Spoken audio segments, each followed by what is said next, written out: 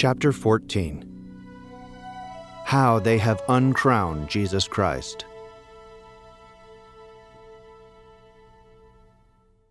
At the last judgment, Christ will accuse those who have expelled him from public life, and will have the most terrible vengeance from such an outrage.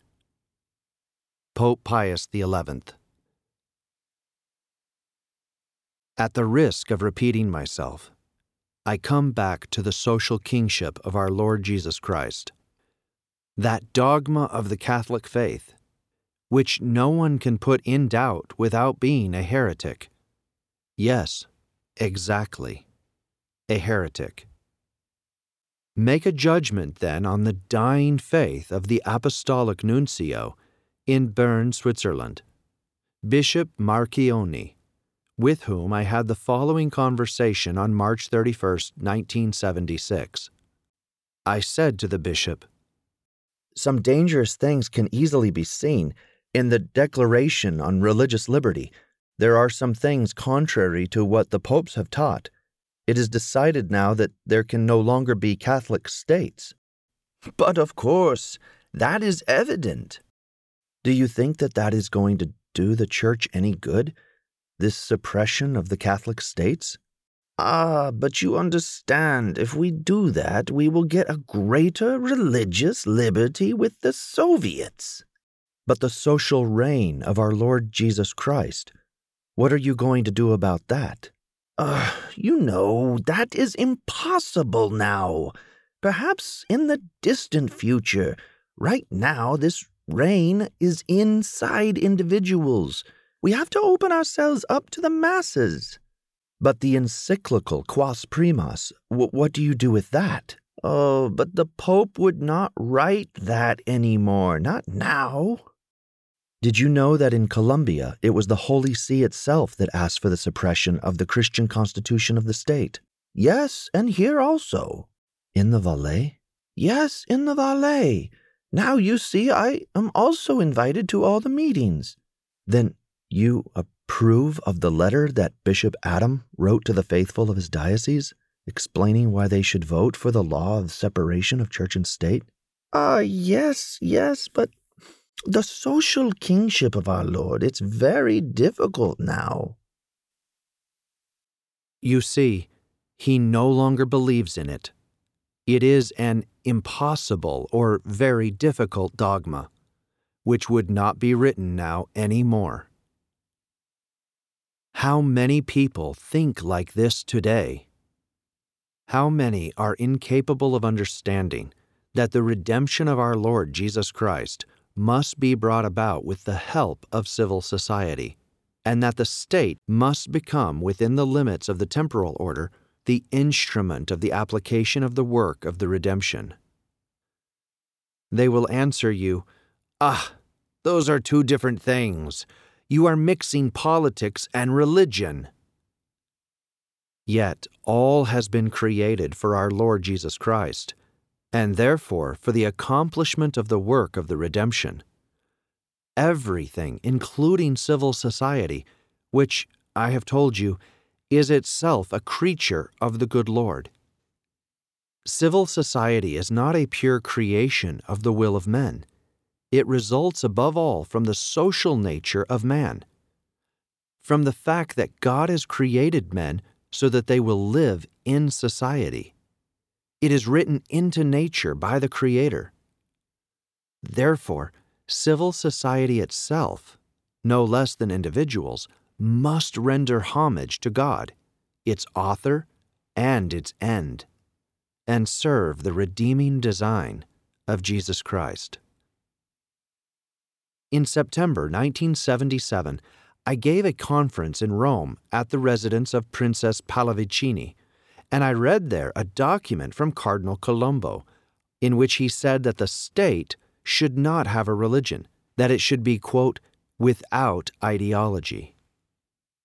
Well, far from contradicting me, the Cardinal responded to my attack in L'Avvenire d'Italia by repeating the same thing, saying it again with still more force throughout his article, so much so that it was entitled Lo Stato non può essere altro che laico.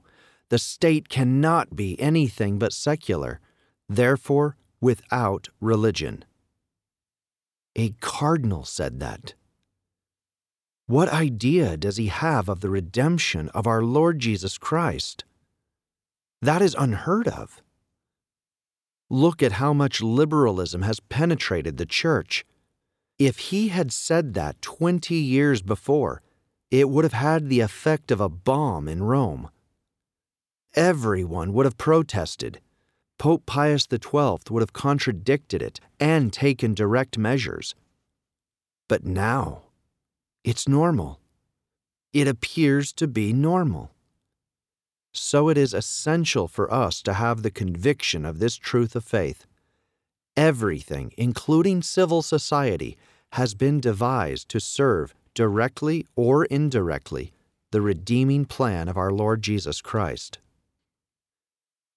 I stipulate first that the popes have condemned the separation of church and state, only insofar as it is a doctrine, and its application to the nations that have a Catholic majority. Obviously, the possible tolerance of other cults in a city that is otherwise Catholic is not condemned, nor, with greater reason, the fact of the plurality of cults that exists in numerous foreign countries which do not belong to what was called in times past Christendom. This being specified, I affirm with the popes that it is an impiety and an error close to heresy to pretend that the state should be separated from the church, and the church from the state.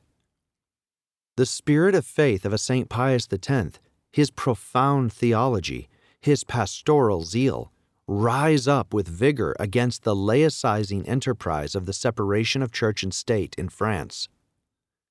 Here is what he declares in his encyclical Vehementer Nos of February 11, 1906, that I invite you to meditate on.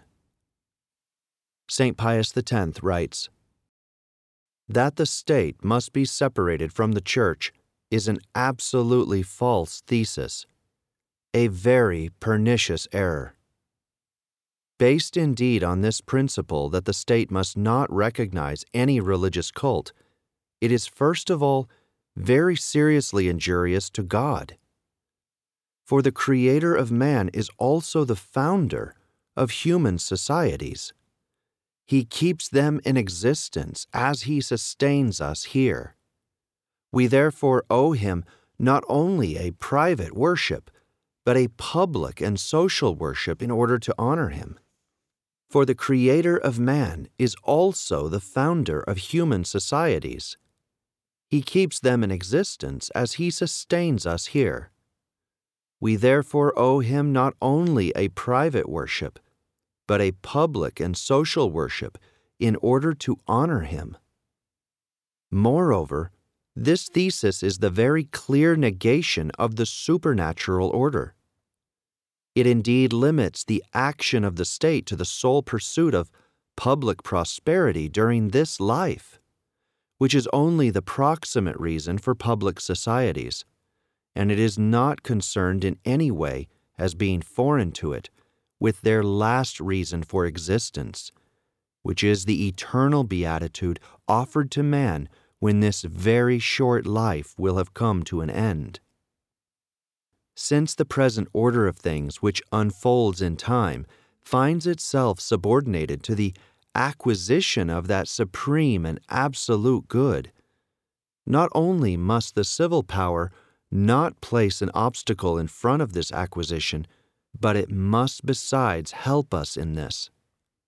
This thesis likewise upsets the order very wisely established by God in the world, an order that demands a harmonious concord between the two societies.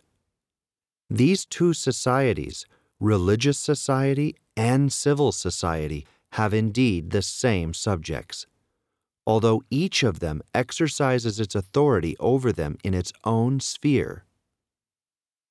It inevitably results from this that there will be many matters of which the knowledge and judgment will be in the province of one and then of the other.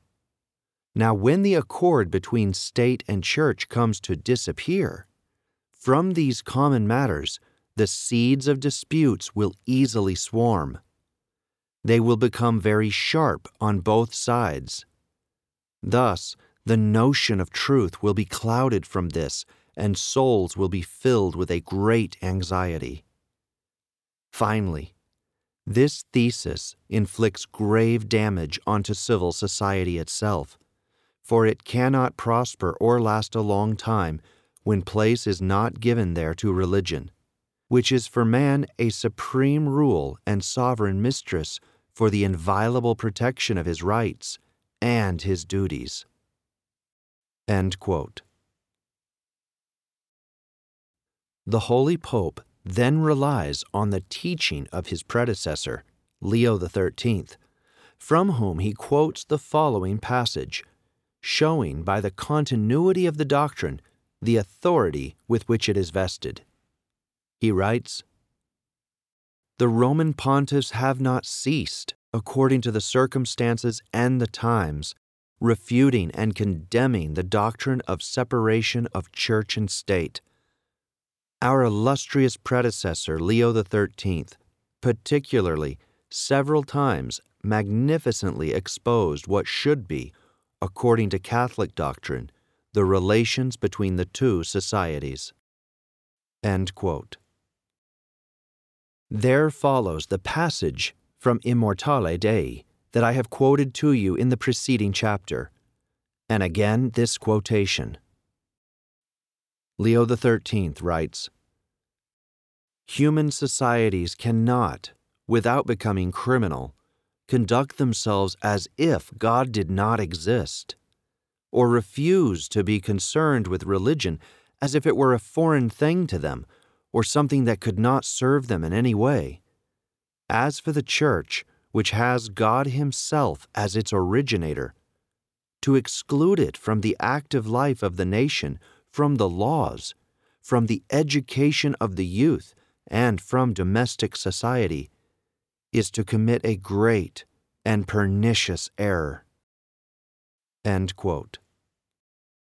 We have only to reread once more that passage of Immortale Dei to ascertain that Leo XIII, in his turn, affirms that he is only taking up again the doctrine of his predecessors. Leo XIII writes, "These doctrines, which human reason rejects, and which have a very considerable influence on the running of public things, the Roman pontiffs, our predecessors, in full consciousness of what the apostolic charge demanded of them, have never suffered them to be expressed with impunity, so that in his letter encyclical Mirari Vos of August 15, 1832, Gregory XVI, on the subject of the separation of church and state, expresses himself in these terms: We cannot expect for the church and the state the best results from the tendencies of those who pretend to separate the church from the state and to disrupt the mutual harmony between the priesthood and the empire. Indeed, the instigators of an unrestrained liberty dread this harmony, which has always been so favorable and beneficial to religious and civil interests." Leo XIII continues, "In the same manner, Pius IX, each time that the occasion presented itself, condemned the false opinions that were the most in vogue, and afterwards he had a collection made of them, in order that in such a deluge of errors, Catholics might have a sure direction." End quote. I conclude that such a doctrine, which teaches the union that must exist between the Church and the state, and condemns the opposed error of their separation, takes on by its perfect continuity with 4 successive popes from 1832 to 1906, and from the solemn declaration that St. Pius X made on this at the consistory of February 21, 1906, a maximum authority, and beyond a doubt, even the guarantee of infallibility. How then does a Nuncio Marchione or a Cardinal Colombo arrive at denying this doctrine, which is derived from the faith and is probably infallible? How an ecumenical council managed to put it aside in the museum of archaic curiosities? This is what I will explain to you soon by telling you about the penetration of liberalism into the church, owing to a movement of pernicious thought, which is liberal Catholicism.